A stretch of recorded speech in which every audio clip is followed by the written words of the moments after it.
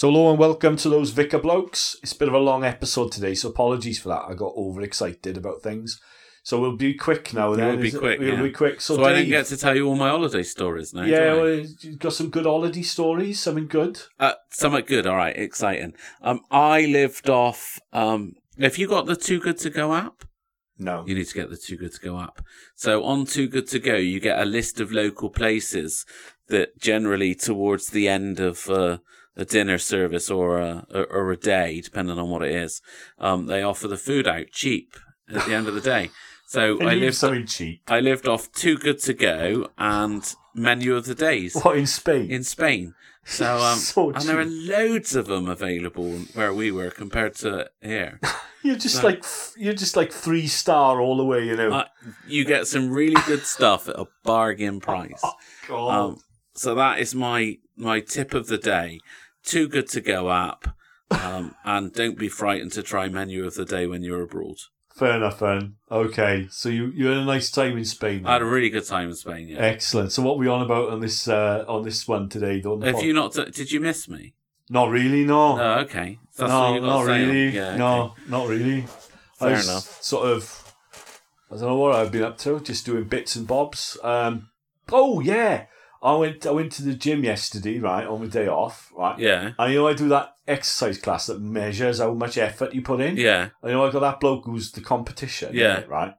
And at the end of the class, they put up on the screen all your stats, and you've got to look at the MEP number to see who's got the most MEPs, or effort points, right? I've been for about 6 months, something like that, to this thing, right? So I do it, right? 165. And he was really thought, because I've been for ages, he could beat me. 163. 2 in it. He was gutted. I was laughing so much.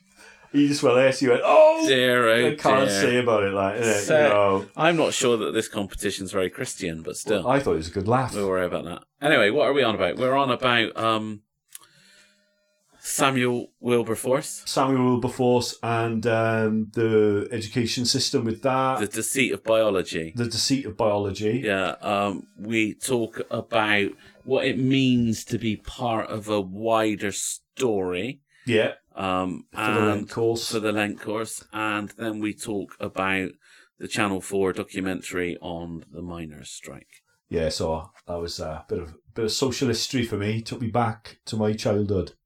So hold on to your hats for the music.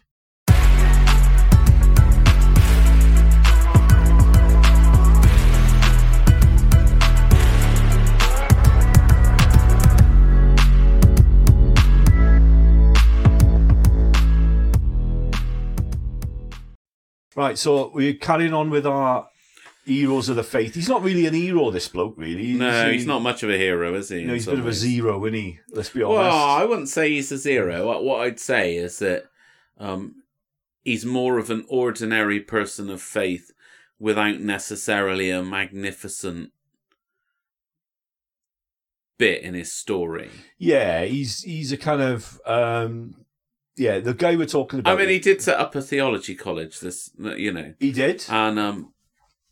And he was bishop of somewhere and dean of somewhere else. Yeah, Dean of Westminster, wasn't he? Dean of Westminster. So the bloke we're on about is Samuel Wilberforce, who was known as Soapy Sam. Soapy Sam, yeah. Because he used to wring his hands like he was like that. So he's what he called a Tory bishop from the 19th century. So he was around in the middle of the 19th century, towards the end of the 19th century. He's William Wilberforce's son, isn't he? Yeah.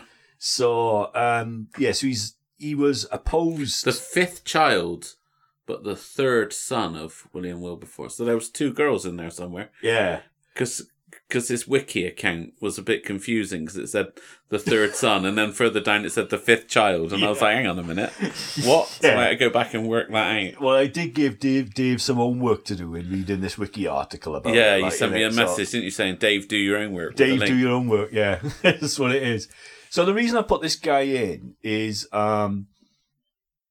basically because I'm a scientist and I'm interested in the history of science and the history of how we developed particularly in biology, because I'm an ex-biologist.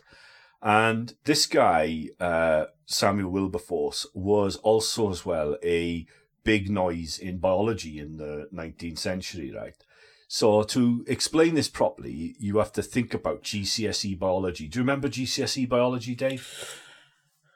Well, I did single science at GCSE. You did what? Which meant that basically I got a third of a GCSE in the 3 disciplines of science. Right. So it's not as if I did much biology study, to be fair. So you did the single award one, did you? Yeah. It was like you had the most you could get was a C or something. No. It just that whereas ordinarily you choose double or triple science, so you do end up doing 2/3 of what would be or a complete GCSE in each of the sciences. Yeah. Mine was single science, so you only end up with a third of a GCSE in each scientific discipline. I'm not going to talk about that at all because my wife did that, so I'm not going to say anything at all about that whatsoever. Well, yeah. Yeah, but I'm not very good at English as we've already discussed this morning. But so basically, when you do GCSE science, right, or biology, when you talk about evolution, this guy comes up because he's very, very famous, not in the church, but he's very famous in biological circles, okay? And he's part of this whole evolution thing. So the real story of Soapy Sam is he was a member of the Royal Society, okay, which is the premier British science association. Yeah. Which was started in the 17th century. Okay, so it started by Robert Boyle and a bunch of other scientists who were all devout Christians, right? And at the time, if you were a bishop, you had a lot of time to spare, which seems a bit strange now. Yeah. So a lot of them were kind of into other things. So this guy, Soapy Sam, was into politics and as well he was into science as well. And he was a big devotee of evolution, okay? But not Darwinian evolution. He was into something called Lamarckian evolution. Right. So, is this ringing any bells about giraffes and things? No. No? Not at all? No, I know some of the Darwin stuff. That was definitely taught at school. But I don't think any counter bits were taught because, we didn't need that for the single science paper. Well, how it's taught is the story is when you start doing evolution, even at, it's in the Year 6 books as well, right? Right, okay. Because I've taught evolution in Year 6 level because my son's Year 6 teacher said that Christians can't believe in evolution. So my son, being helpful, turned around and said, my dad's a biologist. And she said, no, he's not. And then he said, yes, he is. And then I was the science advisor for the school. Right, okay. So I went in and did an afternoon on evolution, which kind of the kids liked, but she felt a bit silly about, I think. But there we go, right? But it starts off in the textbooks for kids to say that before the bloke called Lamarck, who was around in the 18th century, everybody thought that God sort of like magicked things into existence. Yeah. Right, in 6 days and all that, right? Which kind of isn't true. And then this bloke Lamarck came along and he said that things have changed over time, like that bloke Steno was on the other week, right? And what he said, Lamarck, is that, say, a giraffe has got a long neck because a giraffe really stretches really hard to get the leaves from the top of the tree, and then over time they stretch so much, these giraffes, that they end up with long necks. So the more an animal does something, right, that actually changes how the animal is, and over time they develop into a different animal because they're doing the same thing all the time. Right, okay. Yeah. Do you see what I mean? Yeah. Yeah. So that was the evolution that was around for about 80 years, maybe not 8 years, like 60 years before Darwin. And the Royal Society fully endorsed that. That was like the big science at the time. And Soapy Sam was like dead behind that because he was a scientist and he wrote like scientific papers about Lamarckian evolution. Yeah. All right. Well, in this thing that happened in the middle of the 19th century called the Great Debate, and this is in the biology books, is the biology books say that Soapy Sam was against evolution because he was a Christian and because he was a bishop, right? And this other guy was known as Darwin's Rottweiler, who was Huxley. He then had a go at him, and they had Huxley came back with this retort about he'd rather be descended from an ape than from a bishop. And apparently everybody laughed, and then there was this big debate. And that was the end of, the end of it. Christianity was destroyed by Huxley in the Great Debate by saying he'd rather be descended from an ape than a bishop. And that was it. But all of that is BS. I remember I told you, I think we put it on a podcast a few months ago about that plaque that's outside the Oxford Museum of Natural History. Yeah. So, and you have atheists go there to touch the plaque. Yeah. Yeah. So, the reason I put this guy in as a hero of the faith, really, is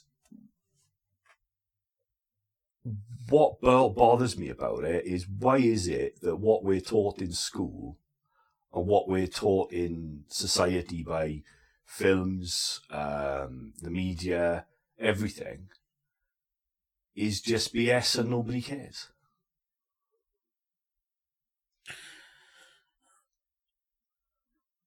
Well, I think it's because it's not about proving anything. It's about being anti-something. All right, you want to say, yeah. I think that people of faith have needed to be painted as anti-something by other groups when the reality is that they're anti-faith. So it doesn't work for their narrative to say, yeah, this person has a really informed view of this particular aspect of it, but it doesn't agree with mine, so I'm going to blame that on the fact they're a Christian and therefore they're anti whatever it is I believe in. Yeah.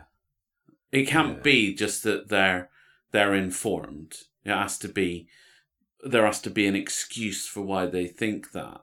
And the excuse is born out of the ignorance of the accuser and not of the accused. Yeah. Because in science, really, we used to joke about it. We used to say the current dogma is, right? So if we were talking about like a scientific theory, we used to joke and say, oh, the current dogma is this. Because what tends to happen is there's a kind of a way of thinking about something. So like when I did my degree in biology, everything was genetic, right? Everything was down to genetics. Doesn't matter what it is, it was all Darwinian genetics. The end, right? And basically what happened was there's something now called epigenetics, which is when I was working in research, was seen as like heretical. That's rubbish. Right. Epigenetics, absolute load of rubbish, doesn't affect anything. And then just after I finished, it turned out that epigenetics was true. And then everybody forgot that everybody was against it. Yeah. So that's how science works, if you see what I mean. There's a big battle between ideas, and then the idea that wins out, right? Everyone goes, oh yeah, I never not believe that. So Soapy Sam's argument really was that Darwin hadn't done his research well enough to actually prove his theory. Yeah. And he thought it was crackpot because there was no logic to the evolutions. Yeah. And actually that's kind of, in some ways, that's where my mind goes on the Darwin stuff, because as far as I can tell, any genetic DNA change is not proved as positive, and they can never explain the change. Well, so it's reliant on something turning upside down, isn't it, from us to an ape? Therefore, would we improve, or would we not? Well, we do. That's the difficulty for me. Most mutations, like genetic mutations, are just they kill you straight away. Yeah, right. Exactly. Yeah. That's exactly what most I mean. of them do. Like 99%, or leave you with less function than the species that. That's right. That the mutation happened from. But very, very, very, very occasionally, you'll have one which is good. Right. Right. And then that one is then selected. So that's what it is, basically. And there's not a lot of difference genetically between humans and apes. No. But the joke is, I said about the Lamarck thing, about him reaching out with the giraffe's necks and things, right? And the more you do something, that effort is then passed down to your descendants. That's what epigenetics is, right? Is what we found was that Lamarck was actually right as well. So Darwin was right and Yeah. Lamarck was right. But it took 150 Well, two years. things were true at the same Two time. things were true at the same time. I think I've heard you say that before. Yeah. So the thing is the weird thing with the Soapy Sam thing is that both of those scientists were actually right, and in 150 years they'd both be proved right. But for 150 years, we thought that Lamarck was a load of rubbish, and I was taught in GCSE that Lamarck was a load of rubbish. In degree, a load of rubbish, and then when we did our genetics, we found out that Lamarck was right. That was the weird thing. But we see that in humans anyway, don't we? We see the Lamarck theory. Yeah. People in different places are born with different strengths based on the labours of their ancestors. Exactly. So it is actually a sensible idea that people who live in an agricultural society where they have to use a lot of strength all the time to do things have stronger children. Yeah. Yeah, because they've used their strength. So it is kind of common sense in a way, but that was then dismissed for 150 years, and then we found out that actually it's true. We found out with people, and it came up we did the Holodomor thing in, Holodomor's the Ukrainian famine, isn't it? Right. Right. And because they were starved so much in Ukraine, right, is that ability to process food more efficiently, right, is then passed on. So Ukrainians who were survivors of the famine actually are better at metabolizing food than other people. Oh, right, okay. And they found the same thing in Sweden as well. So it is right. Yeah. But I think the thing that bothered me really is right at the heart of our education system is something that's just not true. Yeah, but I think you're really harsh on that. Why is that then? Well, because I think... I'm a conspiracy theorist. Because I think that the people who write the curriculum and who write the textbook genuinely believe it to be true, and it's not as conspiracy as you think it is. I don't think they... It's only the general view that they're putting in. I don't think it's a conspiracy. I don't think they think, oh, this is a load of rubbish, but I'll put it in anyway just to prove my point. I think it's actually the opposite. I don't think there's a conspiracy. I think it's just lazy. Yeah, but... I think it's just... But when you take it from the education system, there's only time to teach it in one way. Otherwise, you don't get a general certificate of secondary education. We become specialists earlier on. So I do think that there's an element that perhaps we should caveat with this is one of the theories. This is the most common theory at this time. But maybe... But I don't think there's a need... Maybe when you specialise. I don't think there's a need in the biology curriculum to put in the Great Debate. Just take it out because it didn't happen. Oh, that's true. Do you see what I mean? I don't mean about Lamarck and all that. You can just say, you can teach it like that, say, oh, we thought it was Lamarck and then we found out it was Darwin, but actually now we think it might be both. You can put that in, right? But today we're going to talk about Darwinian evolution and this is what we're going to do. Right? Yeah. But what I'm talking about is a bit like with the steno thing. Why is it hardwired into our education system, these stories that just aren't true? And I think the reason they're there is because the people who write the curriculum were told these stories and they just believed them. And people have just believed them and they haven't questioned things. So I think the problem is that people don't question things. So the stereotype is that Christians are all indoctrinated and they never question their faith, they never think about their faith, they just blindly follow what they're told. And I think that's true for a lot of Christians. I think that's true for a lot of people. Yeah. But I think because questioning things is difficult and hard work and what have you and things like that, and it goes against the grain for human beings, right? Yeah, but now we got to listen to the opinion of whoever down the pub and whoever on Facebook. I think the waters are even more muddied than they were before. I think you're right. But I think the thing is with it is that the people who are actually running our education system have written these books and all the people who believe all this stuff, really, they've never questioned it because, like, why would they, right? Yeah. But I think it's incumbent to us to actually vociferously question this stuff and point it out, because it just bugs me that stuff that isn't true is being told.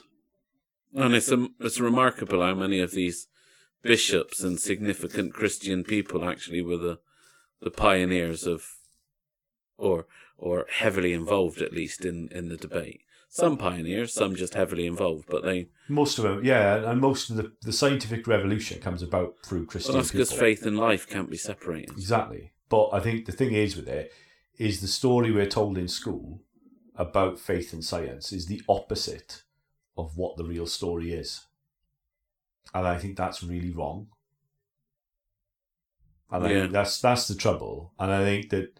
It feels good to believe that other people are stupid, and I think that's what's behind it. Yeah. So that's our hero-ish of faith today.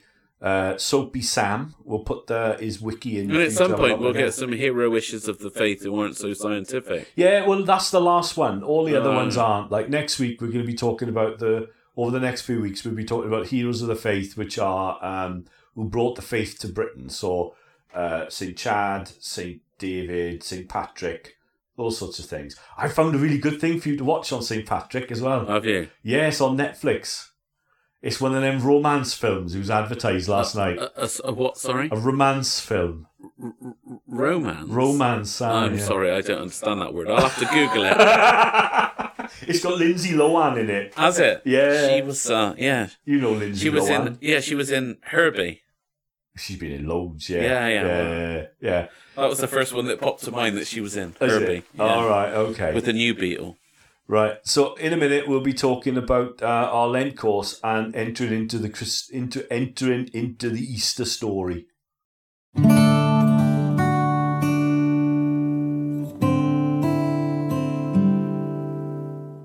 So thanks for listening to those Vicar Blokes. I've sorted the merch out. I've got the merch done. Yeah.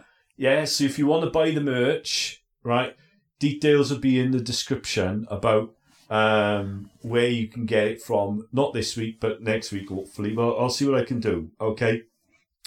But we've got a design for it, so I'll put the design in the description, I think, and then we can have a look at it to see whether you want to buy it or not. So we can do hoodies, and we can do mugs, and we can do T-shirts, okay? So if you'd like to have a look at it, I think the T-shirts are about 25 quid. So have a look at that.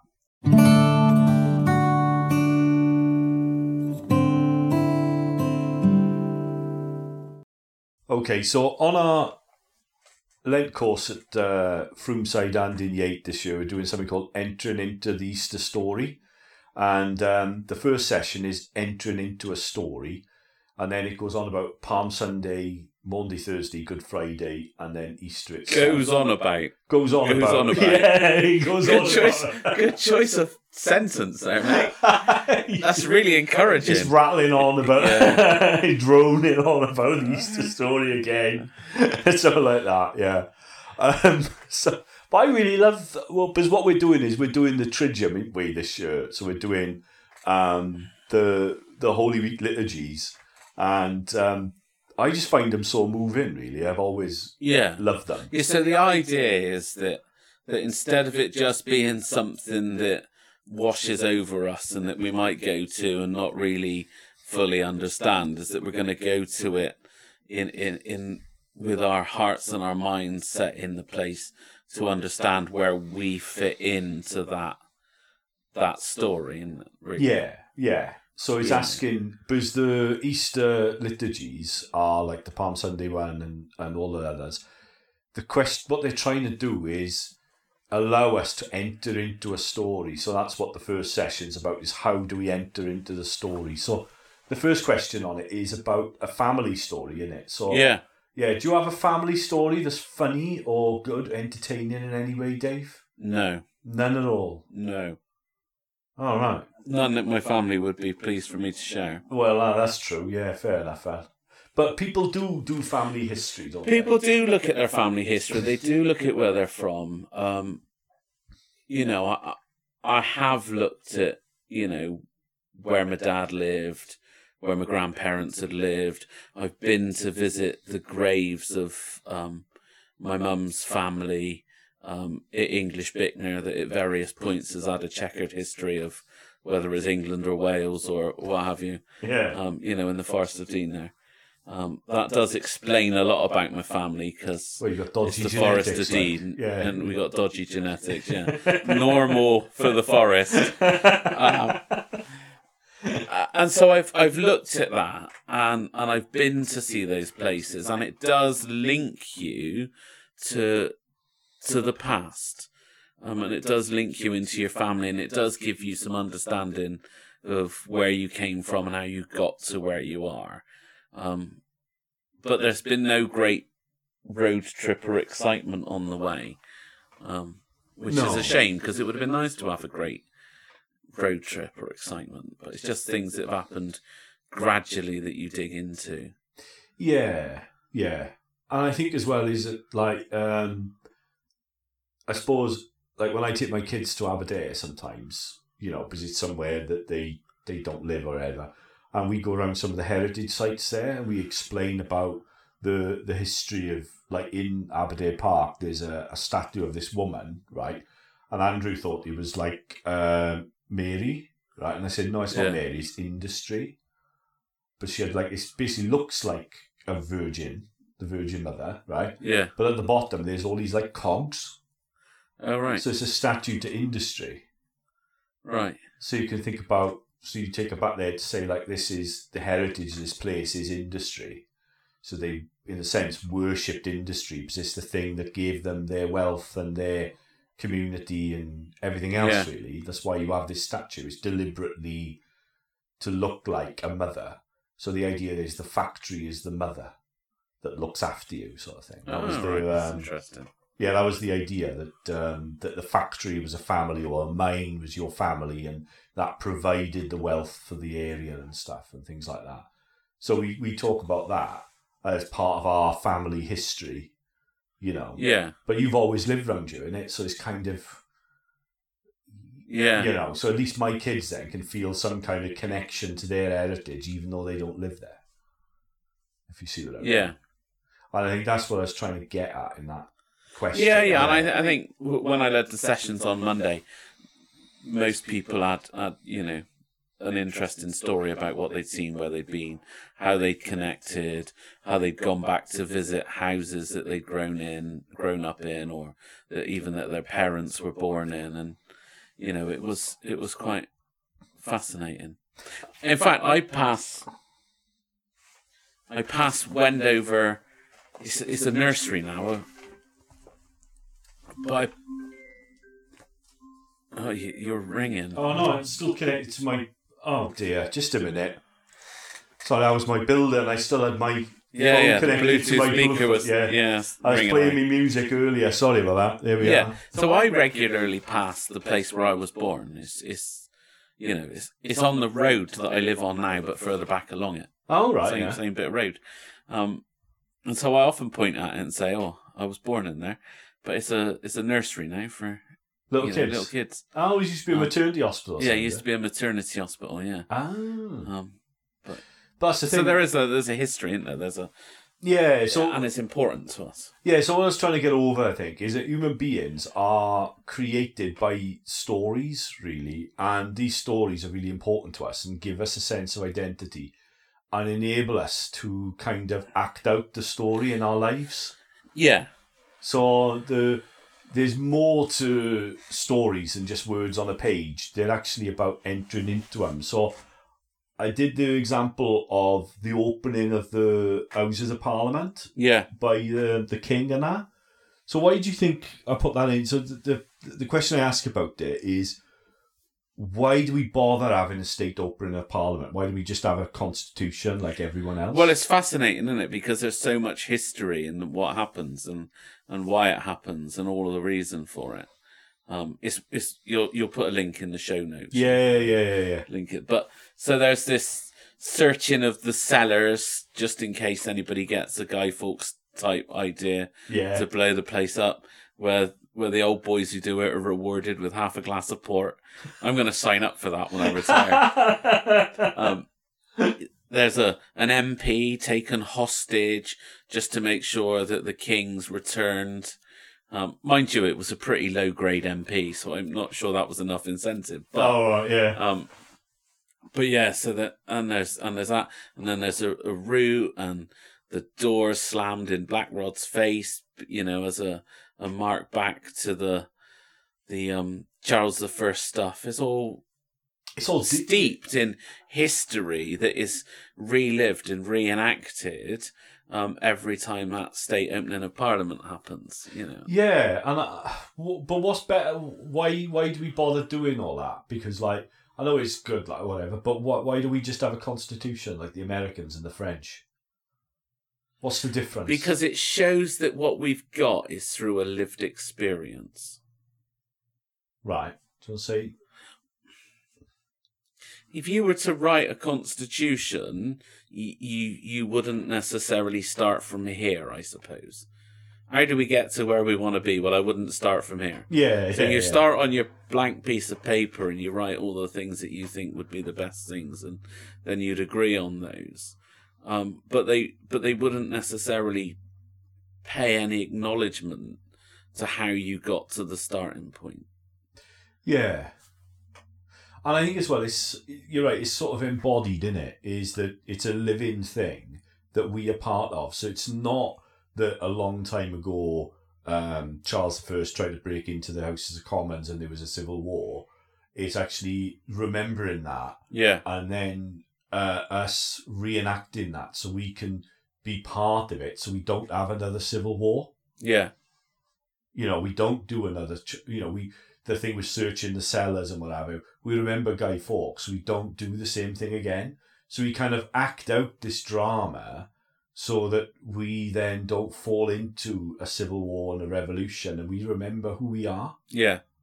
That's the thing. And it's public, isn't it? It's not a few people squirreled away. It is that when King does the speech, it's in front of all the lords, all the judges. Yeah, and televised on the BBC. And if you click the wrong link, you end up with 1 hour and 38 minutes of it on to watch. It's a process and a drama that we see lived out, and it tells the king he's not in charge because he doesn't write the speech, does he?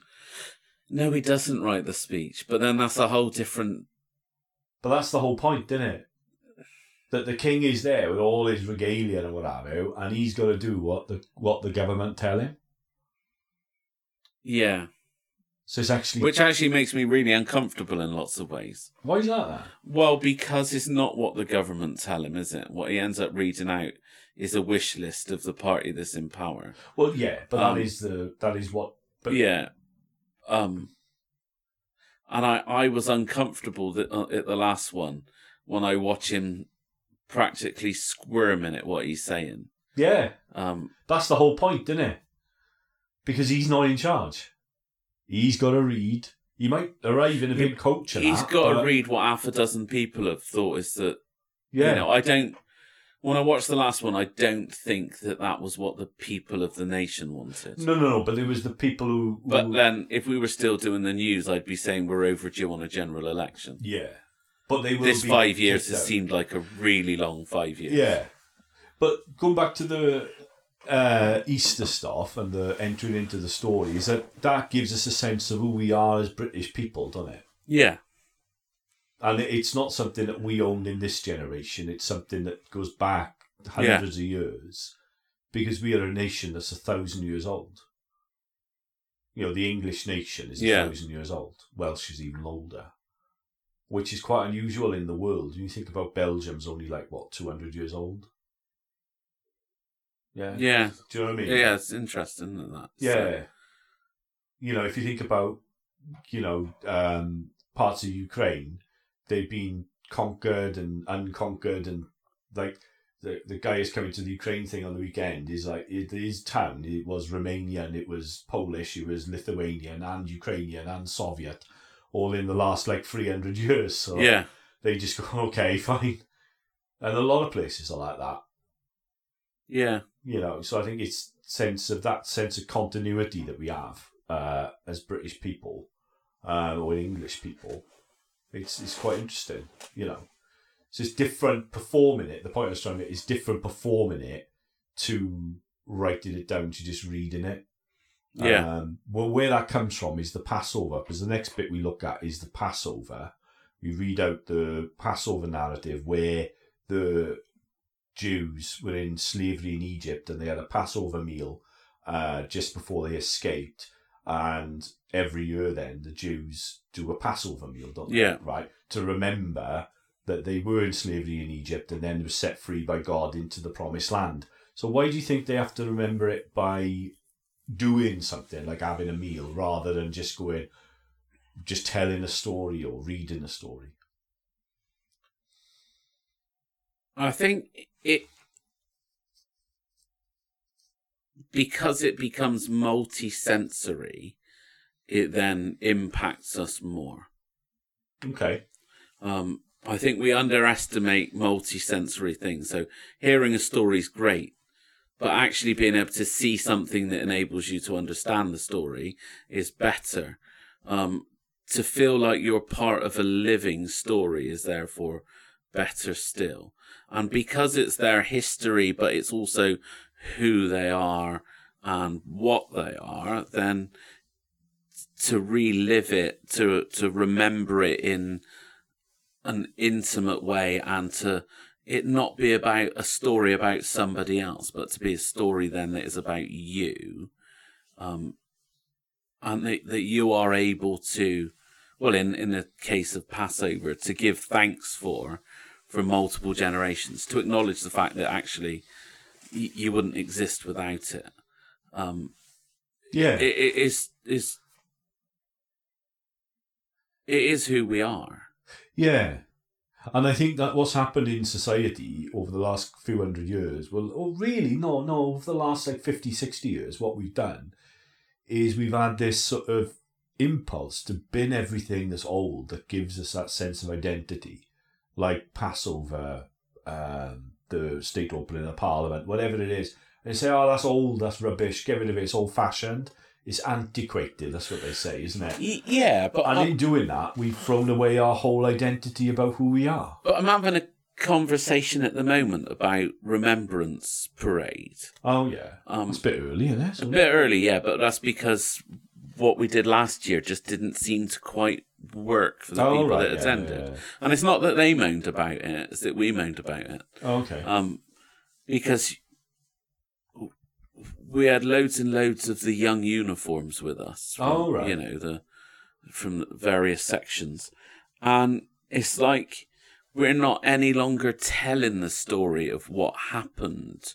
We're remembering something where the story seems to be lost and disconnected. Okay, yeah. So our conversation is going along the lines that one of my colleagues and myself are going to try and get those uniform people more involved. So as we'll go in early, we'll sort out what it was and why it was important and do that teaching, and then encourage them to be more part of the act of worship and the act of remembrance by helping to lead that through telling the story in their way, as opposed to the words that we've always used. So it's not that we want to lose the words that we've always used, but that they've somehow lost their significance because the story is losing its relevance to the new generation.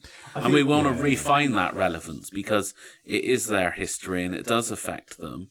And, you know, it was life-changing and country-changing. And so we're trying to work out how we get that, how we maintain the relevance. Yeah. Otherwise, it's just kids who come to church because they're expected to. Yeah, it becomes for a bit longer than they probably should be there once a year. Yeah, I think that's a good point. Actually, well, that's a good example of a tradition that's evolving, because traditions always have to evolve. So the Passover we have today isn't exactly the same as what was done thousands of years ago, but it's got a bit like evolution. It's got the same DNA strand that runs all the way through, isn't it? Yeah. And I think that's what tradition is something that's living. And I think that with remembrances at the minute, as the oldest people who were part of the Second World War have died off, it's got to change into a different thing. And also as well, it depends where you are in the country. So when I was in Shropshire, because we had an army barracks in the town, and they were on deployment in Afghanistan, and they were getting killed, it changed the whole sense of what it was. Yeah. If you see what I mean? Yeah. But that's particular to that place. But what's interesting about that is that because we're in an area that's seen a lot of movement of people, the names that are on the war memorial, they don't feel like the village names anymore. Oh, yes. But when you look at the history of it 60 years ago, those were the families that occupied the village. Yeah. You know, the village lost members of each of the families that made it up. Yeah. Whereas the integration of more people and the growth of the village, and, you know, it somehow loses that sense a little bit. Yeah, I know what you mean. Yeah. That makes perfect sense, yeah, because it's not... But we tried to recapture that, didn't we, on Remembrance with... Well, I know that the builders and the designers started it, but we jumped on the back of it, the fact that Latin Garden Village is named after those people who were local. And so that enables people to buy into that story because it's there. And that's why if you live on Reed Road, for example, or you can then feel a connection to the person, Charles Reed, because it's your road, right, where you live, and this person lived in this town before and he died in the Battle of the Somme or whatever he did, I've forgotten now.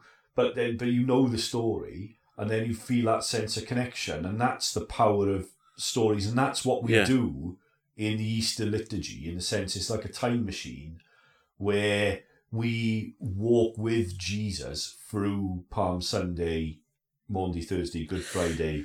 Yeah, it's a bit different to the Remembrance stuff because we are putting ourselves in the place of those followers at the time. So when we remember Palm Sunday, we are part of that procession, or we are part of that crowd welcoming Jesus in. Because I don't think, we've said this a lot on the podcast, that really there's no real difference between human beings today and what they were like 2,000 years ago, fundamentally. And that's the question we're trying to ask in the throughout this course, is if I was there on Palm Sunday, how would I behave? What would I do? Yeah, well, I loved that question that you had. What? The question where it said, who are the goodies and who are the baddies in the story? Yeah. And because we've always painted people as goodies and baddies, like you have in every story. Yeah. And then the next question, the follow-up bit was, and who would you be? What would you do? If you were in that crowd, what would you have done? You know, and that's the real sort of... and that's the crunching question. And that's the profound question that we have every year. Is the truth is there's no goodies and baddies in Holy Week. They're all a mixture of everything. I think they're all got equivalents today. Yeah. You know, they're not, Pilate just couldn't care less because he did it all the time. No, but see, I don't think that's true. Do you think he was... I think he sought to be just in what he did, which is why he wanted... But he couldn't... Now, he made mistakes. Yeah. He wouldn't have, if he was clever, he wouldn't have stuck Jesus of Nazareth up against Jesus Barabbas, because Barabbas was the rebel that the people wanted. Maybe, yeah. And I think as well, we'll get into this when we talk about Good Friday, but the thing is with him, he's not a maniacal, psychopathic, evil man, is he? No. And neither are the crowd. They're just people who get carried away. Yeah. Like all of us. And I think in entering into the story, we find out who we are, but also as well, it changes how we see the world, because especially in our polarised world now, everybody is portrayed as a goodie or a baddie. Yeah. And I think in doing the Holy Week story and doing this course, we stop ourselves doing that, in seeing the world as goodies and baddies. GB News versus, I don't know, Channel 4 News. Or One of the people on the course on Monday night had a really insightful answer as to how you can tell who the goodies and the baddies are. Oh, yeah. Apparently the goodies wear white hats and the baddies wear black hats. And they'd mixed it in with the cowboy films on the telly. And I thought that was, how do we tell who the goodies and baddies are? And she instantly went, well, the goodies are the ones in the white hats. And I was like, what? That's right. Oh, yeah. Yeah, but it is when you think about it. But it's the old cowboy films, isn't it? Yeah. Very clear distinction. Yeah, and we saw that in Wheel of Time, didn't we? Yeah. Yeah, the goodies all wore white. Right, so in a minute we'll be talking about my pick for the TV, which I then regretted when I watched it. The documentary on Channel 4 about the miners' strike. Yeah.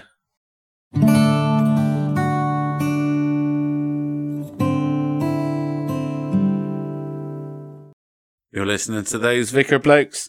Don't forget to subscribe, follow us on whatever platform you're listening on, and tell your mates.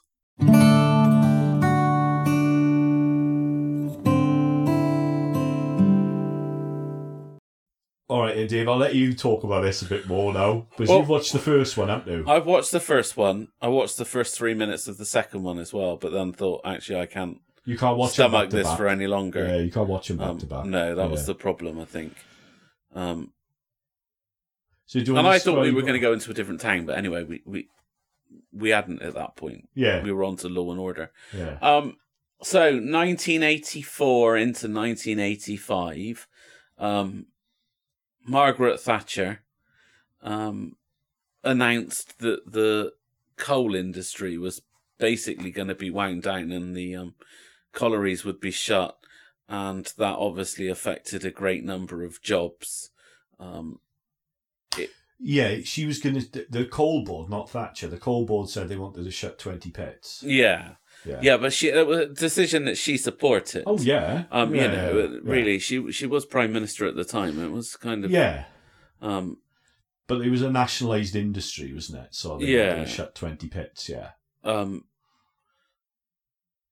And therefore, the union that was looking after the miners, and Arthur Scargill, who was head of that union, took a ballot on whether or not there should be a strike. And interestingly, the town that the first episode focused on voted against strike action. But they called the strike anyway on all of these pits. And they stayed out for a year. And what happened then was that initially you get the people who refused to go on strike, all of which I am sure have perfectly valid reasons not to join in with that strike. And they were subject to the abuse of everybody else.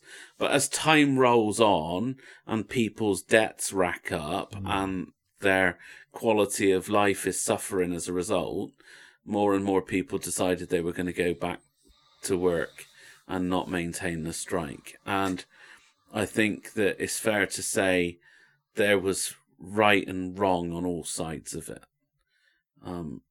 The attitude of the government at the time was not good. The response of the police at the time was aggressive and confrontational and not good. Yeah. The response of those who chose to be on strike was not good particularly towards the wives and children of those who had gone back to work. Because I don't think it's fair that you ever impose poverty on somebody else, and that was the reality that they were doing. I think basically the problem was they never had a national ballot. Each of the areas is set up like a bit like the Church of England. You have dioceses, but they never had a follow-up ballot either, did they? Well, that was the thing. They never had. They never exercised democracy. No, they didn't. No. So basically, each of the areas, the regions, basically sent delegates to the national office, and they had a ballot. They voted there to go on strike, right? But Nottinghamshire, they were against it, right? They were against the strike, so they wouldn't go out. But everybody else went out. So that was the problem, and that it focused on a little village, didn't it? Yeah. And that village is like in Derbyshire, so it's kind of on the edge of those coalfields, of the Nottinghamshire Derbyshire coalfields. So that's why it was Sparkbrook, wasn't it? That's why it was so divided there in the town, because they was So yeah, I can remember. It was a bit hard me watching it really, because I could remember bits of, like, I was about 7 when it was on. So it was the year that I bridged going from infant school to juniors. Yeah. Yeah. And there was one guy in the whole valley who went to work, and he lived 2 streets below me. And when he went to work, they used to have a kind of cop car in the front behind, and one in front and one behind, to kind of escort him to work, right? And everyone used to chuck bricks at him. And they wrote, like, kids as well. You know those kids shouting scab and all that, shouting right? scab, playing on the side of the road, and then all of a sudden here come the buses, and well, we did that, but it was one guy in a car, and there's a brilliant YouTube, well, it's not brilliant, there's a YouTube video knocking around found a few years ago of, like, with the immortal words of "then the women attacked," which is the women were part of the picket in the Furnacite plant where he worked. And as the car went in, because his wife used to drive him into work every day, right? Because they blamed her, they did.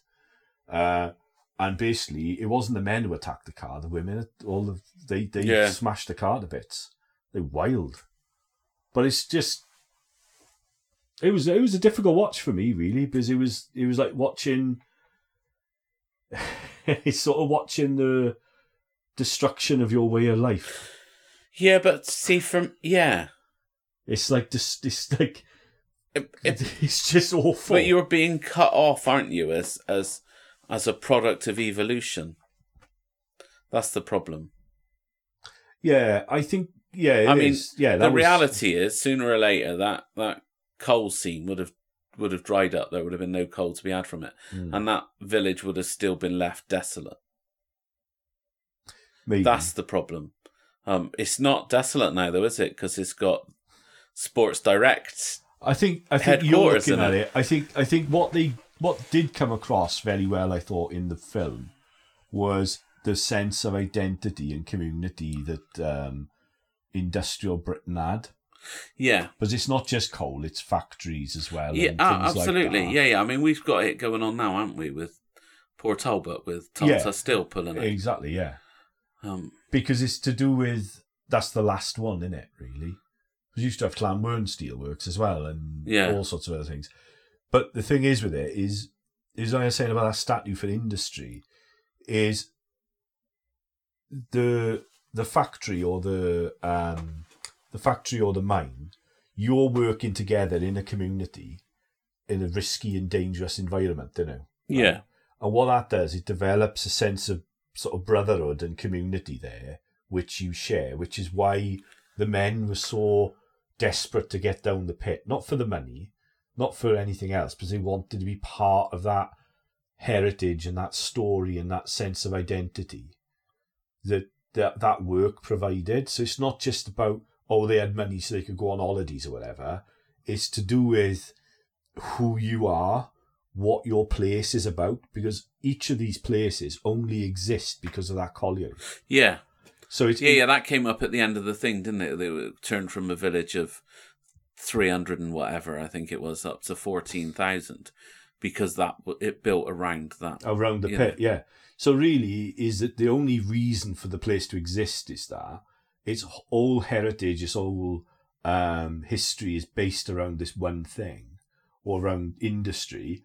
Without industry, who are you? How do you integrate with other men in particular? How do you be who you are? Who are you? What is the point of you? And I think, like with you in work, like you worked on the buses and that's individual work, really, isn't it, at the end of the day? You're a bus driver on your own, you know? Yeah. Well, I suppose. But actually, some of the older drivers on there hark back to when the social club was open and when this, that, and the other happened, you know, and it had more of a sense of community and family links through it. Yeah. And so there were, but that had gone by the time I was on there, if you know what I mean. But that's the thing. But if that's the... There was a sense of collegiality. Yeah. But not... I think there's no danger, I think. I think there's a sense in factories and particularly in mines, there's a sense of danger that at the end of the day, if the mine collapses, you've got to rely on the men around you to pull you out. Yeah. And I think in those areas, there are lots and lots and lots of examples of mining disasters where people were killed and stuff, and then they pulled you out. Yeah. So there's a whole deep history in the place, and I think what the strike did was it just destroyed communities on every axis. So it destroyed it financially, spiritually, community, emotionally, identity, just wiped it all out. And I think that's happened all over the country with, the steelworks, the docks, everything. And I think it's just awful on what was done in 10 years. It's between 1980 and 1990. By 1990, they've all it wasn't just the mines; it was all the factories that shut as well. You go to those communities now; it's full of old people. Because all the young people are left. There's nothing left. Yeah, well, we're post-industrial, aren't we? That's the trouble. Yeah. And I don't think there's a huge appetite for re-industrial. That's the. Well, why not? I can't say why not. Probably because our education system is such that we educate to be aspirational for university, for all the rest of it. Well, maybe that's why we're so sad. Maybe that has a lot to do with it. If you were like that lad there, you say... If you don't go to uni, you're kind of viewed now that you failed, aren't you? Yeah. But if you think about it now, like that lad, he was saying he wanted to go down the pit and all that. Right? Yeah. Or join the factory or whatever. He joins that. He's with other people. He's got a good wage coming in. He's enough to do whatever he wants to do. They won't have a massive amount of money, but they'll have enough to live on. Enough to go on holidays, to wherever and do bits and bobs. They can do that. They've got friends that they're with all day. Yeah. They're part of a bigger thing that's bigger than them. That's priceless, really, isn't it? Yeah, I think so. And of course, we've taken a further step away from that, haven't we? Because although we became post-industrial, we became service focused in a lot of ways. The increase in working from home is an increase in individuality. Yeah. Notionally, you might be part of a team, but you might never see the other members of your team. Yeah. Because one of you's in on a Monday, and one's in on a Tuesday, and one's in on a Wednesday. See you on a Zoom call. And then you only got one. You only need one desk. Yeah. And that's why it's all done. It's sort of post-human, really. Yeah, but it's the idea that you can live on your own and be isolated and still be happy. Yeah. Whereas the reality is that we're much like all the other animals, and we survive much better if we stick together and rely on each other. It's anti-human. That's our evolutionary strategy: is to be a social Well, I think animal. It's worse than anti-human. It's anti-nature. But that's what I mean. Yeah, it's anti-nature. You're going against our nature. Yeah, but we think we're better than that because we're human. We think we're better than that because we're clever. Yeah, basically. I think the only last thing to say about it is two things, really. Is how I was surprised, sisters are talking about it, how it's affected our view of the police, because you didn't see the Orgreave one, did you? I know. You need to watch the Orgreave. That was the next one on, and I couldn't watch that. Is the Battle of Orgreave. We've never trusted the police because of that. Because our remembrances of not so much my wife, but me, that's what we remembered as kids.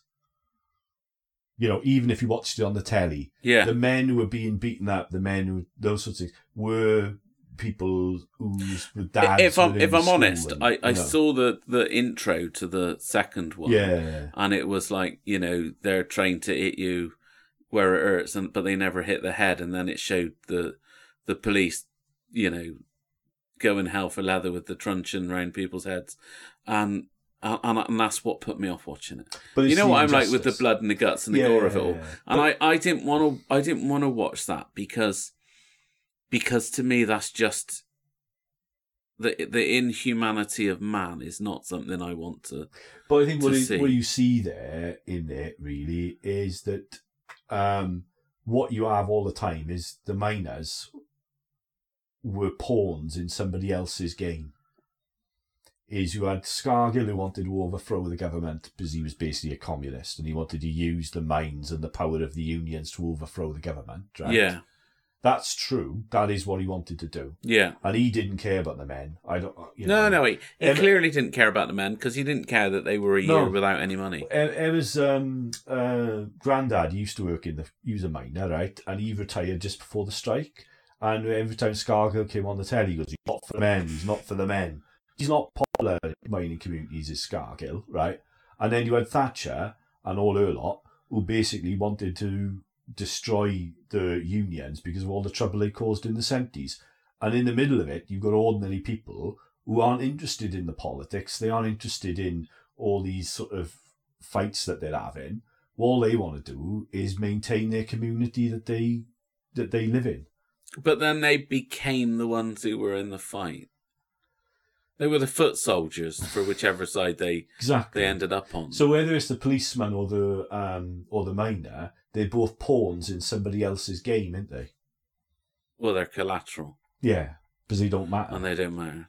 And I think that's the thing that comes across is that I think this is the thing that you get growing up in those communities. You get this sense of you don't matter. Everybody here doesn't matter. We don't care. We're going to destroy this, and we don't care. It's quite interesting because I've never lived through that narrative, and even if anybody had ever tried to impose that narrative on me, I've always been strong enough in my faith to know that I matter to God. Yeah, and that is a fundamental part of my life. We're all created equal. We're all equal in the eyes of God. If anything, your power on earth will hold you to a greater account in the kingdom of heaven. It won't get you any favours. You're going to have to justify the decisions that you make. Yeah, and the last thing to say, right of all about Orgreave is probably the other thing is because they lied about it, and they do put it in there about that, how the media lied about everything to do with the day, right? And how the BBC deliberately swapped the tapes around to portray... the media are just shields for the government most of the time. It's still the case. Yeah, exactly. And I think, having grown up with that, where you knew people who were there and then would say it wasn't like that, I think it does... I think the miners' strike was ahead of the curve. Is when people say we now live in a post-truth society, I think that people with a bit more power have just caught up to the fact that we were in a post-truth society in 1984, and they've just caught up with it. It would be interesting to know whether or not it started in 1984, whether or not it could be traced back even further than that, because I suspect it probably could. Probably, yeah. Probably. But I think growing up in it, that's the thing. Oh, well, it was certainly the case when you think about it at the first Easter when the Sanhedrin... went to Pilate. That was definitely post-truth then. Well, when Pilate says to Jesus, what is truth, isn't it? Yeah. And that's the thing, what is truth? We needn't think it was invented in 1984. It's been around for a long, long time. No. I think just the recognition that perhaps things aren't as honest as we at first thought they were. Yeah. So when the government says such and such maybe we are enlightened. Maybe. Well, I don't know about that. Anyway, so next week we're talking about St. David. And we're talking about the second thing, Palm Sunday on the course. And what are we watching? Have you got any clues? What are we watching? No. Well, Dave will pick some in, yeah? I better pick it now, hang on. Right, Dave's found something. What's it called? I found it. Now, I've not seen anything of it. I've just read the synopsis, where it says, this drama exploring an otherworldly mystery delivers spiritual and emotional satisfaction. So we're going to watch it to see if that's true. It's called Manifest. It's on Netflix. It's a 12. So we won't get an over 18 rating for it. So Manifest. We'll see you next time then. Manifest in the big Indiana.